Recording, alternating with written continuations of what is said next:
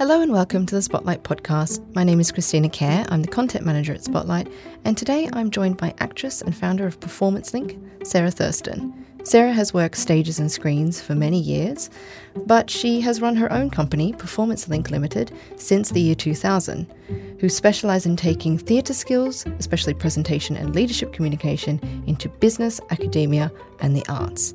We'll be talking all about transferable skills today and how actors can use the things that they've learned on the job and use them in new and different ways to supplement your acting income. Take a listen. Sarah, thank you so much for joining us on the Spotlight podcast. Pleasure. I want to start by asking you about acting because you trained as an actress, and I kind of want to know, what was it that drew you to acting in the first place? Yes, I always wanted to be an actor from the age of about 11. And mainly because I wasn't very good at school, but the only thing I was good at, and this is the usual story, is theatre or drama. And I won awards at school, believe it or not, for playing male characters and things like Chekhov's Cherry Orchard playing Gaev. Because I'm very tall, I was always cast as the male. So, yes, so from a young age, and I was quite good at it, and my voice helped me. And I loved it, just loved it. And that's what I always wanted to do. That's where the passion came from. Yeah, absolute passion. You then trained. Yes, at Webber Douglas. Yes, at Webber Douglas. Yeah, sadly is now closed, but it's amalgamated with Central. Right. And I've actually been back with some of my alumni in August to see the Webber Douglas studio, which they have there now. Oh, that's lovely. Yeah.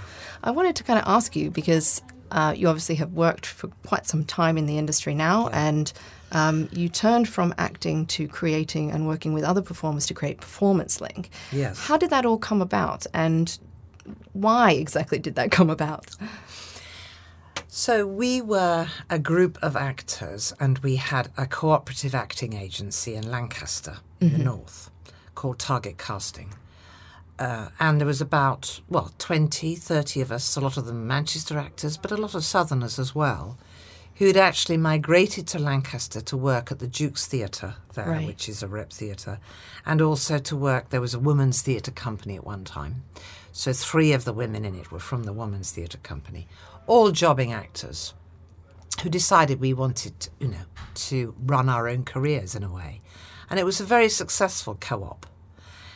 But about 5 years into it, I think we all decided we needed to find another way to earn money. Because, Right. as you know, theatre is not a great earner, and you're not doing it 52 weeks a year, or TV. So one of our the people in the agency, Steve Tomlin, who happened to win Mastermind. Wow. Yeah, he was the first actor to win Mastermind, had become friendly with the producer of Mastermind, whose husband was doing in-house training at the BBC. And he needed a group of actors to go in and role-play producers for the design department, because all the designers under John Burt at that time were actually being made redundant. Wow, okay. And what they had to do was interview for each job rather than being on permanent contract. So these people who'd won BAFTA, some of them, for things like House of Eliot, and, they were costume designers, makeup, set and special effects. And a lot of them had won lots of awards, but they'd never interviewed before because they'd just done it, worked at the BBC forever. So we went in there and we had written a film as such, or done the treatment for a film. And we all did films that we knew something about. And because I studied Russian at university and love Russian literature, I actually wrote a film about Sonia Tolstoy, Tolstoy's wife. Right. So then they had to come in and interview for the special effects or the makeup or the set on this film I was going to make about Sonia. Do you see what I mean? Yes. And there was an observer in the room and it was filmed. And that's how we started. We did a lot of those. And then that grew. Then we started doing workshops at universities just for academics to loosen up and speak to the students and engage and make eye contact.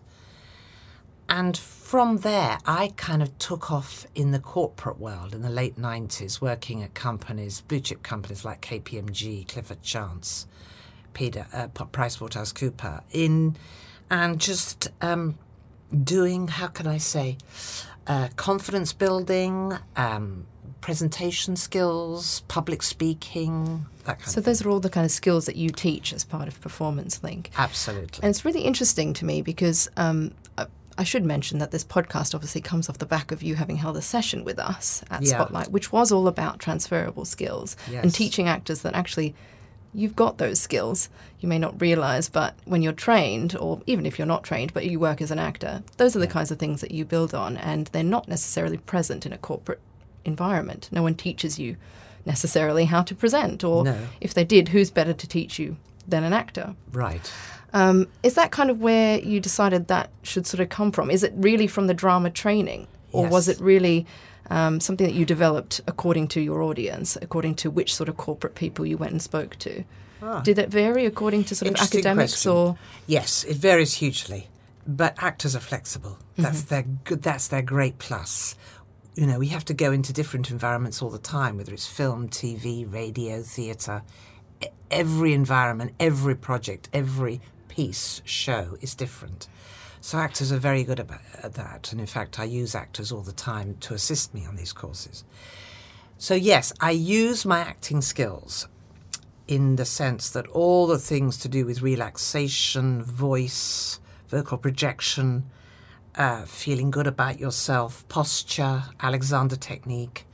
I use all those with the corporates, and they've never come across it before, on the whole. They've never thought about how to stand properly and feel good about themselves and look good. They don't often think enough about the audience, which we as actors have to do. You know, if you give an audience too much information, they can't assimilate it, can they? So they always, you know, all their presentations are over-complex and dense, whereas we as actors know that the audience has got to feel it and pick it up and react and engage with it personally. So I use that as well as the technical things, like, you know, I give them voice exercises, which none of them have ever come across that before. Right. So if somebody within the corporate sector is doing what I do, so in other words, they're doing presentation skills and they've got an in-house person, they will just stand at the front and tell them what they need to say and give them structure. Mm-hmm. It won't be experiential, which is what I do. Everybody gets up, tries it out, tells a little story, stands on their feet, gets filmed, gets reviewed. But also I prepare them for that so they're not absolutely terrified. Because I'm going to tell you now, they are terrified. And as Jerry Seinfeld said, there are two things that people hate most in life. The first is death, and the second is public speaking. And most people would rather be dead than give a presentation. Absolutely. So, you know, it is true. And even the very senior people always say, I just need something to help me with my stage fright, with my nerves, give myself confidence. And a lot of that's physical. And then there's some of it that's mind over matter, about reframing things and, you know, being excited rather than nervous. Right. But the things that actors, you know, all feel. If you go to the backstage of a theatre, most actors will be doing vocal warm-ups before they go on. Of course, yeah. Not necessarily going through their lines. You know, they'll be actually preparing their voice and their body and cleaning their mind so that they're fresh to go on stage. That's such a good point, because I do think that when I've seen people give presentations in a more corporate setting before, it is very much about, oh, here are my notes. I've got to remember my notes, but maybe not thinking about the voice or the stance or that sort of thing. You know, a lot of these skills have to do with communication, ultimately. They boil down to good communication. How did you start to sort of break down what good communication looks like in order to teach it? So first of all, I am a trained teacher. I was a TEFL teacher of English as a foreign language. So you get a very good idea. I did that for the British Council after I went to university, before I trained as an actor. Mm-hmm. So you get a very good idea as a teacher, what's good communication, when people pick up what you've taught them. Mm-hmm. You know, a lot of that is eye contact, feeling, engaging the room. A lot of those skills that actors use, poor teachers don't do that. And poor presenters don't either. They just have their piece of paper, as you so rightly said, and they don't engage with the audience. So things like eye contact and actually taking it slowly, pausing so people can digest what you've said, looking into the eyes, that's what is good communication. And on the whole, most actors understand that. I've just taken it one step further by watching presentation and seeing when it's good and when it isn't good. Right. And some of it, you know, is intuition, because actors are intuitive as well. And I love working with people. And I think if you really love working with people and you're curious and interested in them, you will really encourage them to be at their best and to deliver who they are, the authentic person that they are, and not some pretend person reading off a script like they did at school or something. Yeah. Right. So you mentioned the sort of experiential quality of how you teach. Is that kind of the way in that you think is best? Because that does obviously come from drama school, as opposed to, I don't know, reading an article that says good communication is eye contact. How do you actually physically teach that to somebody? Interesting. So, yes, must be experiential. Mm. So it's trial and error. So you ask somebody just to tell a simple story, shall we say. So that's part of the storytelling idea that I have as well. And as they tell their story, you see how the recipients, the other delegates in the room, are receiving it. So are they using eye contact? Have they got their chair in a particular place so that they can see everybody easily? Are they using and ah too much? Are they pausing at relevant points? Are they making gestures, or are they very still? Yeah, are they engaging everybody? So we just get feedback. So you do it through feedback. So you get to say, so did you get the eye contact? Were they relating to you? Could you understand what they said? Were they clear? Did they speak too quickly? Yeah. Just those are the basic questions. Obviously, you can get more sophisticated than that with texture. But just those basic things, sometimes people forget. They look at the carpet. They look at the ceiling. Right. They look at their notes. They mumble. They speak too quickly because they get nervous. And so with the trial and the feedback, that's how they learn. So that's why it has to be experiential. Absolutely. And you mentioned actually putting people on film as well and showing them themselves. Yes. Yeah. That's something that I think most non-actors really wouldn't encounter day to day. That must be quite confronting for them. It is. So again, so you have to, it's a really good question, Christina, because you have to calm them before you start filming them. So my method is that I never film them until later in the day. You don't allow them to walk in and say, I'm going to film you. And you hide the camera, because when they see the camera, they get all jittery. So you start off by doing breathing exercises, warm-ups, voice exercises, having some fun, a few drama things maybe, asking them questions, allowing them to talk in the group openly. Then maybe they tell a little story. This is all not on film. Right. And then you do the filming later when they've got more used to the environment, and you have to create a risk-free environment in the room and build trust. So trust is a really, really important part of it. And I hope that's one of my strengths, is that people feel that they're in a trustworthy environment and that they are allowed to disclose and open themselves, because it's quite scary to expose yourself like that. Absolutely. And so I make sure that when they do expose themselves, it's okay and they're not actually letting themselves down or failing. You know, it's all fine. Yeah, for sure. Yeah. I think it's really interesting that I think a lot of our actors come in and their concerns are often that because acting is such an unstable career, it's as you said before, you're not going to be on stage 52 weeks in the year necessarily. No. There's no guarantee of that. A lot of people struggle with the idea of kind of using their skills in a businessy way, because acting is artistic, and that there's that kind of contrast that's often mentioned. Yeah. What would you say to that in terms of treating your skills as a kind of businessy, having business qualities, I suppose? Again, good question. Now, you can transfer your theatre skills into non-business as well. I do careers advice in schools. Right. So I sometimes encourage them. It's great to do a theatre degree or performing arts degree or go to drama school if you can get in. And how can you use it afterwards? You can be a speech therapist. You can be a psychotherapist. You can be a drama teacher. There's lots of other ways that you can use your qualification. Mm-hmm.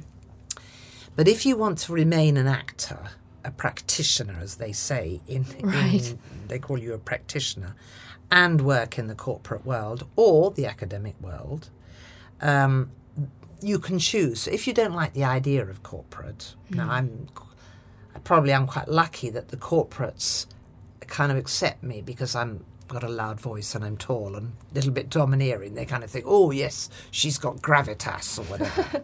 So if you feel that's not for you, there's so many other ways. You can run workshops in your local arts centre, which is how I started. I used to do drama for adults. I did drama for kids. Then I ran a BTEC in performing arts and built a little studio in a small town in Cumbria, Kendal. So there are lots of other ways. And they employed me at Kendal College because I was a practitioner. And that's what's happened these days, is that they want practitioners. So you can go and, shall we say, direct even in drama schools.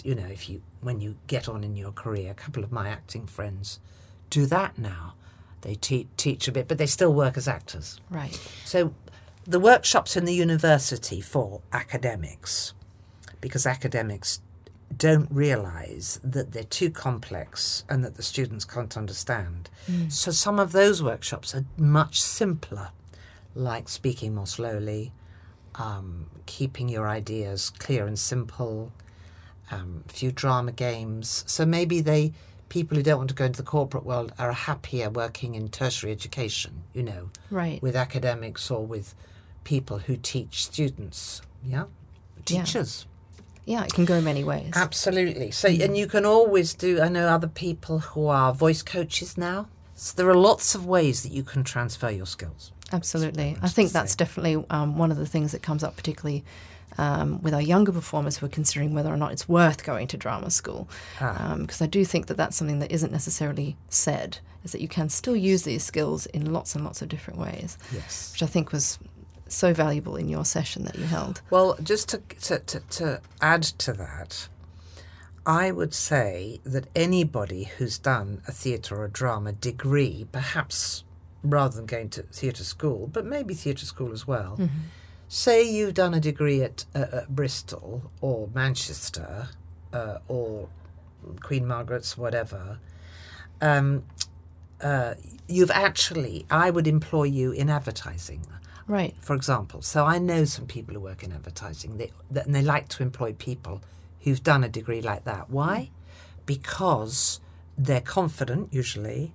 They're good communicators. They're good at talking to clients. Yeah. They're good at, being flexible, turning on a sixpence. So some of the skills that you use as an actor are very useful across the board. Journalism. Journalism and any kind of media. I've worked for the Audience Agency, which is about actually helping both theatres, museums, galleries to get sort of grants and to how can I say, to flourish. Right. Now, a lot of those are trained as actors, of course, but they're actually working in an admin job. Right. Do you see what I mean? Yes, absolutely. You can. I think it's always a useful qualification if you don't want to, if you can't think what else to do. I think it's a great qualification. I feel like I'm in one of your careers advice sessions just now. Yeah. The kind of thing that you might say to someone interested. I want to ask you then, I think a big part of thinking about yourself in a more sort of business way, if you are an actor, is it obviously has some benefits in terms of navigating the down times when you're not working. So just from a kind of confidence and mental health sort of perspective, do you have any sort of comment on that in terms of keeping yourself busy and the value of that? Yes. I mean, my Performance Link earns me good money, really good money, and I'm able to command quite high prices now because I've been doing it for so long, and I feel very at home with it. Now, if I didn't have that, I've been a single mother, for example. If I hadn't had that, I don't know what I would have done.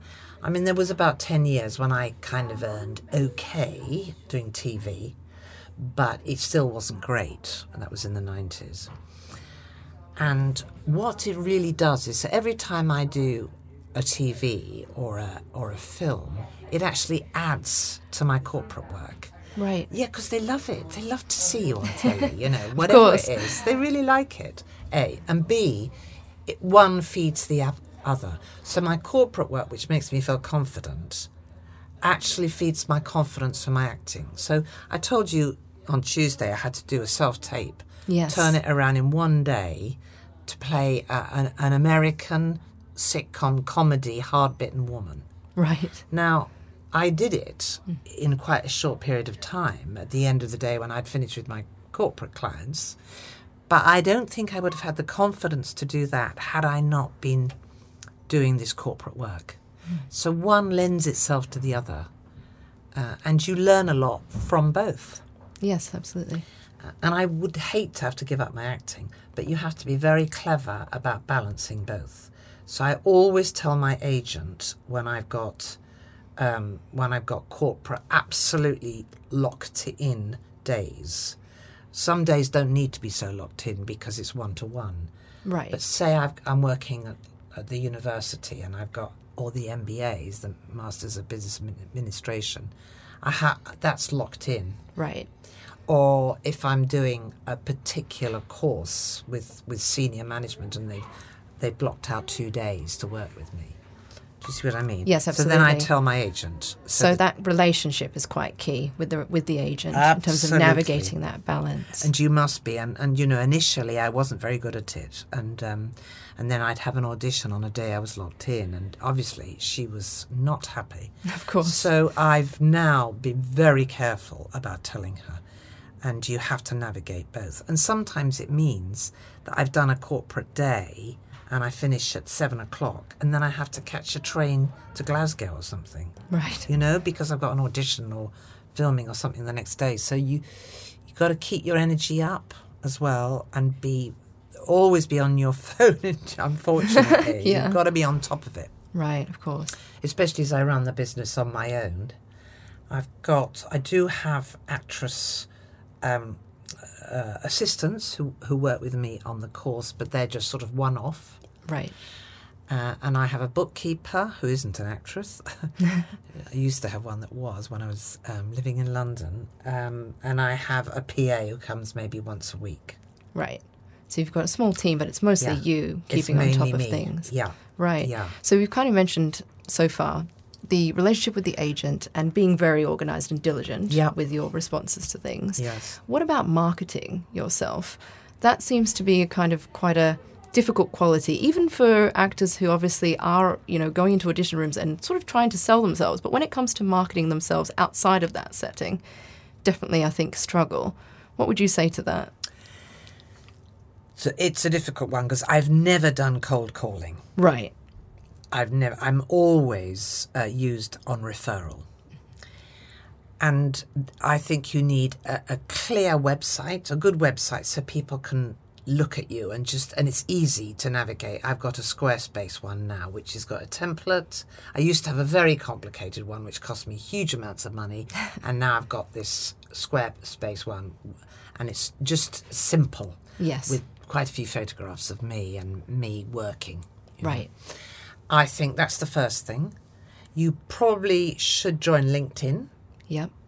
I don't do Facebook for various reasons because you get too much dross. Yes, you do.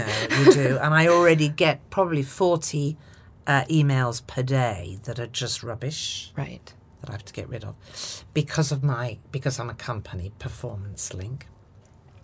What else? A good website. I have very nice cards. If you ever go to events, just give out your cards. Always talk to people about what you do. And so if you go to any events, you can, chat people up, say it's what you do. Be quite confident about saying, I'm very happy to come and do a workshop for you. Yeah. Cold calling would be good if you can do it, but I've never done it because it's not my thing. Yeah, it's a bit tough. It's too tough. And also there are hundreds of people out there doing what I do. I'm going to warn you about that. Yes. And some of them are actors and some of them are non-actors. So shall we say a company like Heathrow, the airport people, they have in-house people who do what I do. Right. Yeah. Even though I worked for them as an external provider for some time, it's cheaper to use an internal provider. Yeah. Mm-hmm. I don't think they're as good as me, but there we are. But there we are, yeah. If they're a sizable company, they may have an internal. And they all have, yeah. Kind of good networking then isn't just about the impression that you make in person and the confidence, but potentially also about doing your research initially, as well as getting that online presence and the card and all those other sort of details. Good to do your research. You're right, Christina. So find out about the company. And before you have the phone call, make sure you've looked at their website and who they are, because a law company is going to be very different from a trending company or something like that. Right. Do your research. And when you go and meet them, listen. Yes. Listen. Have your ears on. Again. Let them talk more than you. Right. Don't be all eager to tell them how marvellous you are. Just listen and smile and nod and ask good questions, just like you're doing now. I'm doing my best. Thank you, Sarah. Well, I think we've covered a lot of the sort of ways that those skills can come in handy. I kind of want to finish up by asking you, as you mentioned, you did a self-tape just this week. Yeah. So you're still very much working, with acting. I think the glorious thing is that you can do it regardless of age or circumstance. There's so many ways you can do acting. Yeah. I kind of want to ask you then, just to wrap up, if you could tell your younger self one thing about the industry that you've learned in these years of doing both of those things, having your company and working as an actress, what would you tell yourself? Well, firstly, I wish that I had been more confident when I was younger. Right. Because I had a few opportunities when I left drama school, good opportunities like BBC Play for Today and things. And I wasn't quite confident enough. And I was quite good looking, so I could have used that. I wish I'd been more confident, but I wasn't. So I wish I could tell myself that now. Yeah. And the other thing is, sometimes you have to be a little bit ruthless. Right. I'm actually quite a kind person, even though I sound like an ogre. No, you don't.